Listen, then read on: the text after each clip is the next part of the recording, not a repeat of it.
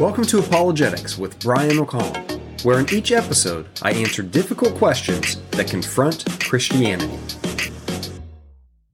In our last episode, we looked at Judge Rutherford and Nathan Knorr. We saw that those two men made several prophecies that did not come true. We learned that Judge Rutherford prophesied that the patriarchs would return to the earth and live in San Diego, California in 1925, which never happened. We also learned that the next president of the Watchtower organization, a man by the name of Nathan Knorr, prophesied that the world was going to end in 1975. In fact, we saw that Mr. Knorr and the Jehovah's Witness leadership encouraged their members to sell their homes in order to devote their money and resources to the Watchtower ministry. Sadly, this too was another example of a failed prophecy by the Watchtower organization, an organization that claims to be the mouthpiece of God. In this episode, we're going to look at Frederick Franz.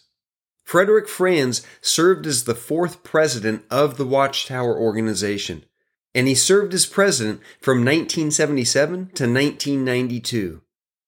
Prior to becoming the organization's fourth president, Mr. Franz served as the organization's vice president. Something worthy to note about Frederick Franz is that he was seen as the Watchtower's leading theologian for over 60 years. Another important fact to note is that, like Charles Taze Russell, Frederick Franz also had problems in court. Now, when I say that Frederick Franz had problems in court, you might be tempted to think that legal problems shouldn't matter. However, let me explain why this particular court case is so important to our study on Jehovah's Witnesses. In 1954, when Frederick Franz was serving as the vice president of the Watchtower organization, he went to Scotland and gave testimony in a trial. So why does this matter? Well, let me give you some background regarding the court case. As I said, this trial took place in 1954 in Scotland. The reason for this legal battle was that Jehovah's Witnesses were being told that they needed to serve in the military, which was against their religious beliefs. In this court case, Watchtower officials attempted to prove that their organization represented a real religion and that their members were ministers and therefore should be exempt from serving in the military. During this trial, Frederick Franz represented the Watchtower organization and gave testimony during the case. The significance of this case is that during the trial, Frederick Franz had to admit under oath that he could not translate Hebrew. So why is this important? Well, if you recall, Frederick Franz was the Watchtower's leading theologian for over 60 years. And he was the most qualified member of the translation committee. And yet, here under oath, he's admitting that he couldn't translate Hebrew. I'm going to come back to this later. Something that I want to note about this court case is that each of the Jehovah's Witnesses that I've spoken to are completely unaware of this trial. In fact, years ago, my wife and I had several Jehovah's Witnesses come to our house. When I mentioned this court case, they told me that it was fake information that was floating around the internet. After they left, I had to wrestle with the fact that I had received that information off the internet and didn't know if what I told them was in fact true. I thought it was, but I hadn't verified the information. I thought that these Jehovah's Witnesses made a valid argument about the information that I had shared with them. So I decided to research this court case to see if I was spreading erroneous information. In my research, I ended up contacting the National Archives Department of the Government of Scotland, and they verified that the court case was real. In fact, they even sent me the trial transcripts on microfilm. After tracking down a microfilm reader at a local library, I was able to read and print the court transcripts. Before I get into the details of the trial, I want to point out that through my research, I found that the Watchtower organization also made reference to this court case in different publications. In case you're a Jehovah's Witness or just someone that wants to verify the accuracy of what I'm talking about, you can go to the Jehovah's Witness website, jw.org, and in the search bar type in Douglas Walsh.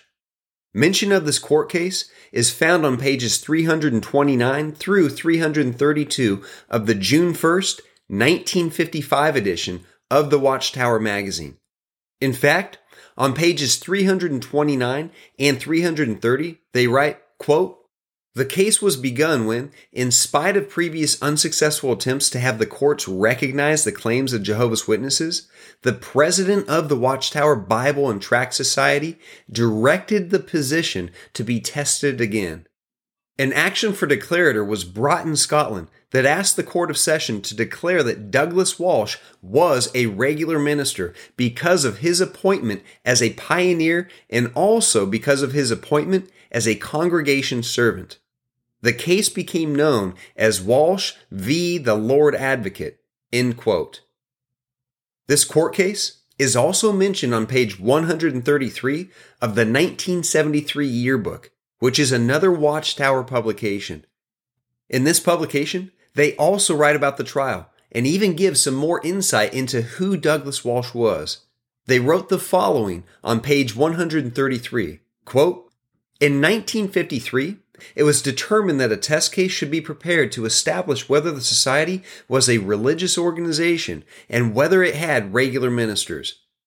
The purpose was to meet the unfair situation whereby the conscription laws providing exemption for regular ministers of religion were being construed in such a manner as to deny Jehovah's Witnesses the benefit of such laws. The man selected had to meet many different qualifications: personal, ministerial, official, narrow age limit, and of course, he had to be one who had been called upon to register for national service. Douglas Walsh of Dumbarton, Scotland, was eventually chosen, he being both a pioneer and a congregation overseer. By the close of 1953, plans were completed and strategy laid for the test case in Scotland. The aim was to determine legally whether Jehovah's Witnesses were a religious organization and whether pioneer and congregation overseer Douglas Walsh was a regular minister. In January 1954, a preliminary hearing in Edinburgh determined that Walsh had a relevant case, and Lord Strachan ordered it to go to proof. The case was set down for November 23, 1954. The Watchtower Society's vice president, F.W. Franz, from the Brooklyn headquarters, was first to go into the witness box. End quote. It's clear from both of these Watchtower publications that Douglas Walsh was a real person, and that this trial did in fact take place. Not only that, but these publications make it clear that Frederick Franz provided testimony during the court case. The court case is extremely revealing, so we'll come back to it. But first, I want to talk about the other presidents of the Watchtower organization. Since Frederick Franz, there have been 3 other Watchtower presidents: Milton Henschel, president from 1992 to 2000, Don Adams, president from 2000 to 2014, and lastly, their current president, Robert Ceranko, who became president in 2014. Nothing significant has taken place during the tenure of these men. That being said, I want to go back to the previous presidents and focus on the prophecies that they made. Now, you may be wondering why it's important to look at these prophecies made by these men. The reason is because, as mentioned at the beginning of this series, the Watchtower organization claims to be the mouthpiece of God. When a person, or organization in this case, claims to be the mouthpiece of God, we need to determine whether or not their claims are true. In fact, as we saw in one of our previous episodes on Mormonism, 1 John chapter 4 verse 1 tells us to not believe every spirit, but test the spirits to see whether they are from God. For many false prophets have gone out into the world. In this verse, we are warned that there will be false prophets. Because of this, we're told to test every spirit. Let's now test these spirits to see if these prophecies came from true prophets of God. If this is the first episode that you've listened to, you may be asking yourself, how can you tell if someone is a true prophet or a false prophet? For those of you that listened to the series I did on Mormonism, you'll recall that in the book of Deuteronomy, God gives us the qualifications for being a prophet of God, which we can still use today. In Deuteronomy chapter 18, verses 20 to 22, God, speaking through Moses, says the following, "But the prophet who speaks a word presumptuously in my name, which I have not commanded him to speak, or which he speaks in the name of other gods, that prophet shall die." You may say in your heart, how will we know the word which the Lord has not spoken? When a prophet speaks in the name of the Lord, if the thing does not come about or come true, that is the thing which the Lord has not spoken. The prophet has spoken it presumptuously. You shall not be afraid of him. In other words, the mark of a true prophet of God is that all prophecies come true. However, the mark of a false prophet is that prophecies don't come true, even if it's only one prophecy that doesn't come true. With this understanding, let's now look at different prophecies that Watchtower leaders made to see if they were prophets of God. When looking at Mormonism, I presented several failed prophecies that Joseph Smith made. However, even though there are many prophecies that I could discuss, since I'll be addressing several different people, I'm only going to present one prophecy for each person that I address, which will be sufficient for making my point.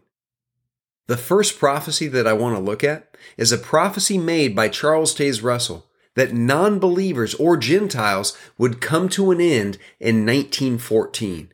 In fact, in 1902, Charles Taze Russell published Volume 2 of his Millennial Dawn, The Time is at Hand Bible Study Series.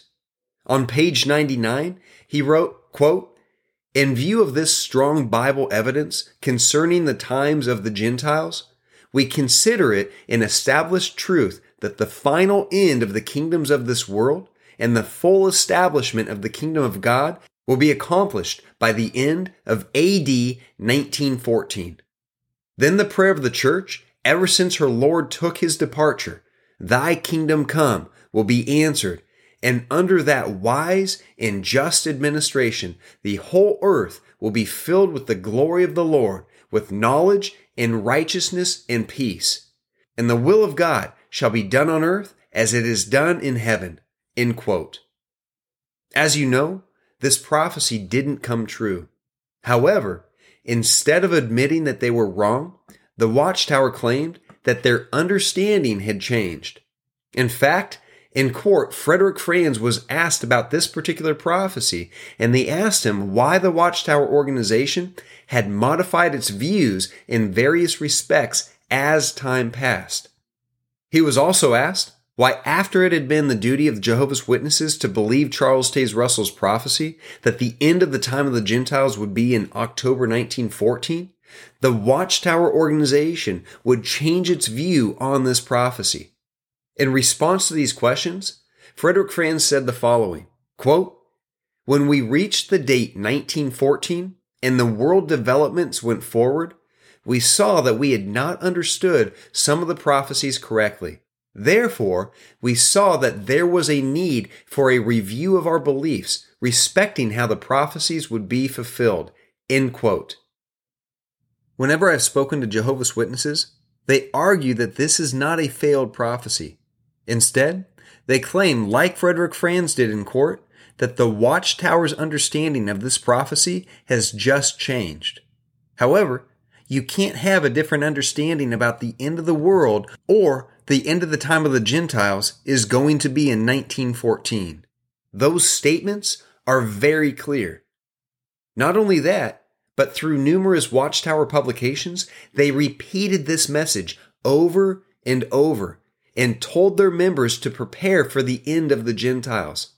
For the Watchtower organization and its leaders to simply brush off this failed prophecy and claim that it isn't a failed prophecy, but rather a failed understanding of the prophecy, is absurd. Another way that the Watchtower Organization and Jehovah's Witnesses attempt to respond to the claim of Charles Taze Russell being a false prophet is to argue that the Watchtower Organization never viewed Charles Taze Russell as a prophet. However, in making such claims, they are ignoring their own publications.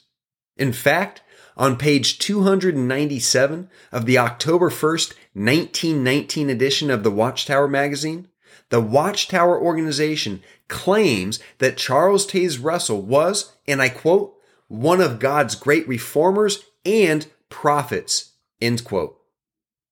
This quote from the Watchtower magazine makes it clear that the Watchtower Organization and Jehovah's Witnesses viewed Charles Taze Russell as a prophet of God. But was he?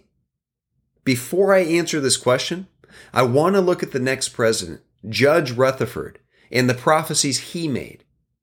As I mentioned in an earlier episode, in 1920, Judge Rutherford prophesied that the patriarchs Abraham, Isaac, Jacob, and the prophets were going to return to earth in 1925.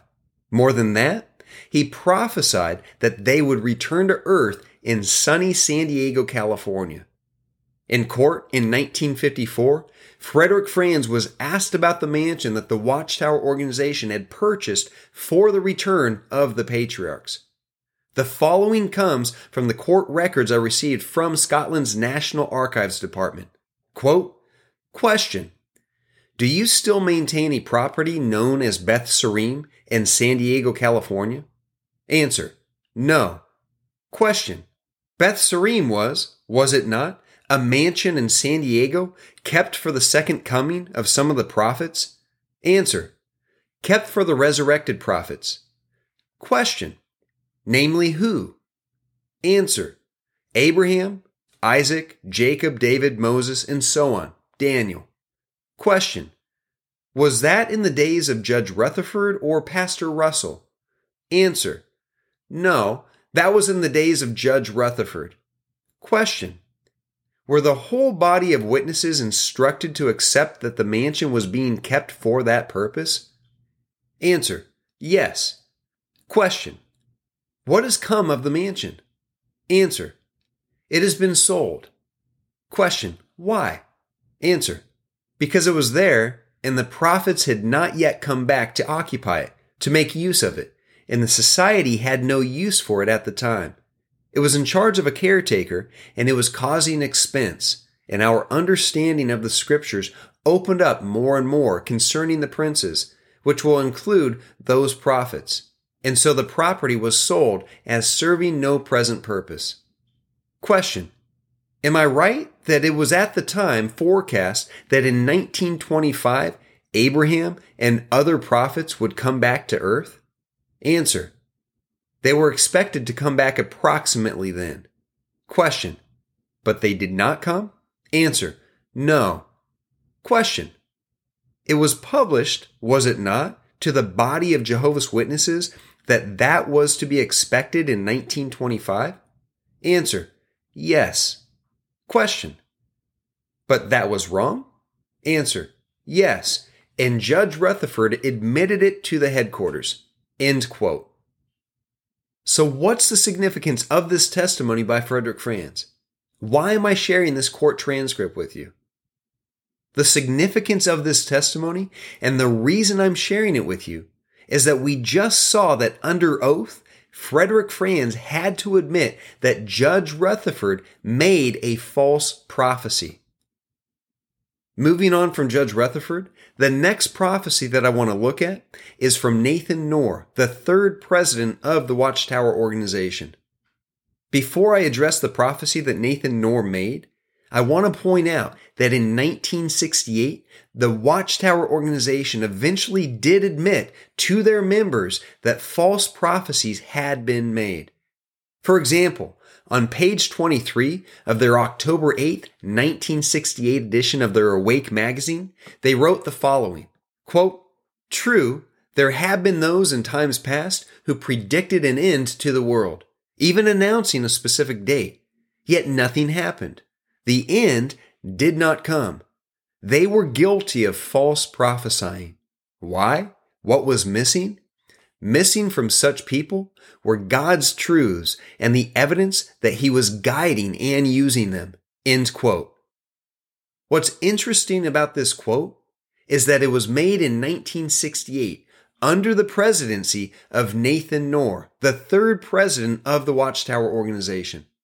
The significance of this quote is that in this quote, the Watchtower is claiming that the previous presidents are false prophets.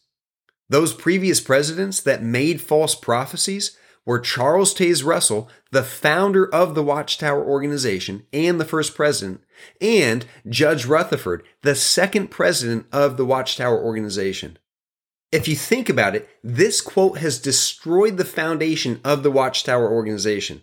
In fact, the Watchtower organization has just admitted that the origin or birth of their organization is based on false prophets. What's even more amazing is that 2 months before this Awake magazine was published, stating that the first 2 Watchtower presidents were false prophets, Nathan Knorr, the third president, prophesied in August of 1968 that the world was going to end in 1975. In fact, if you recall, I pointed out in an earlier episode that the Watchtower organization made it clear to their members that this prophecy was a reality that would come true soon. Sadly, as I pointed out, they even told their members not to go to college or pursue careers because the world was going to end soon.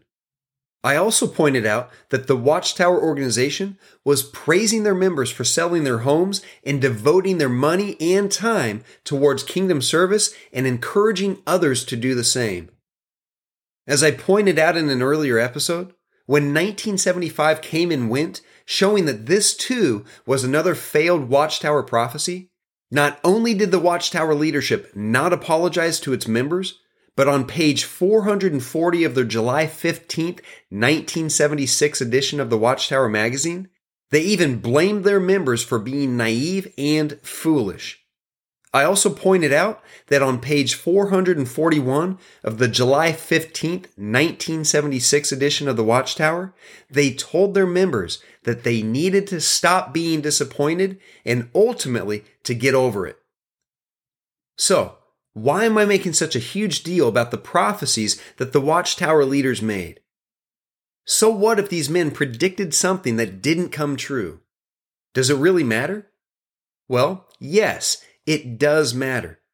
The reason this matters so much is because of what these men and the Watchtower organization claim about themselves.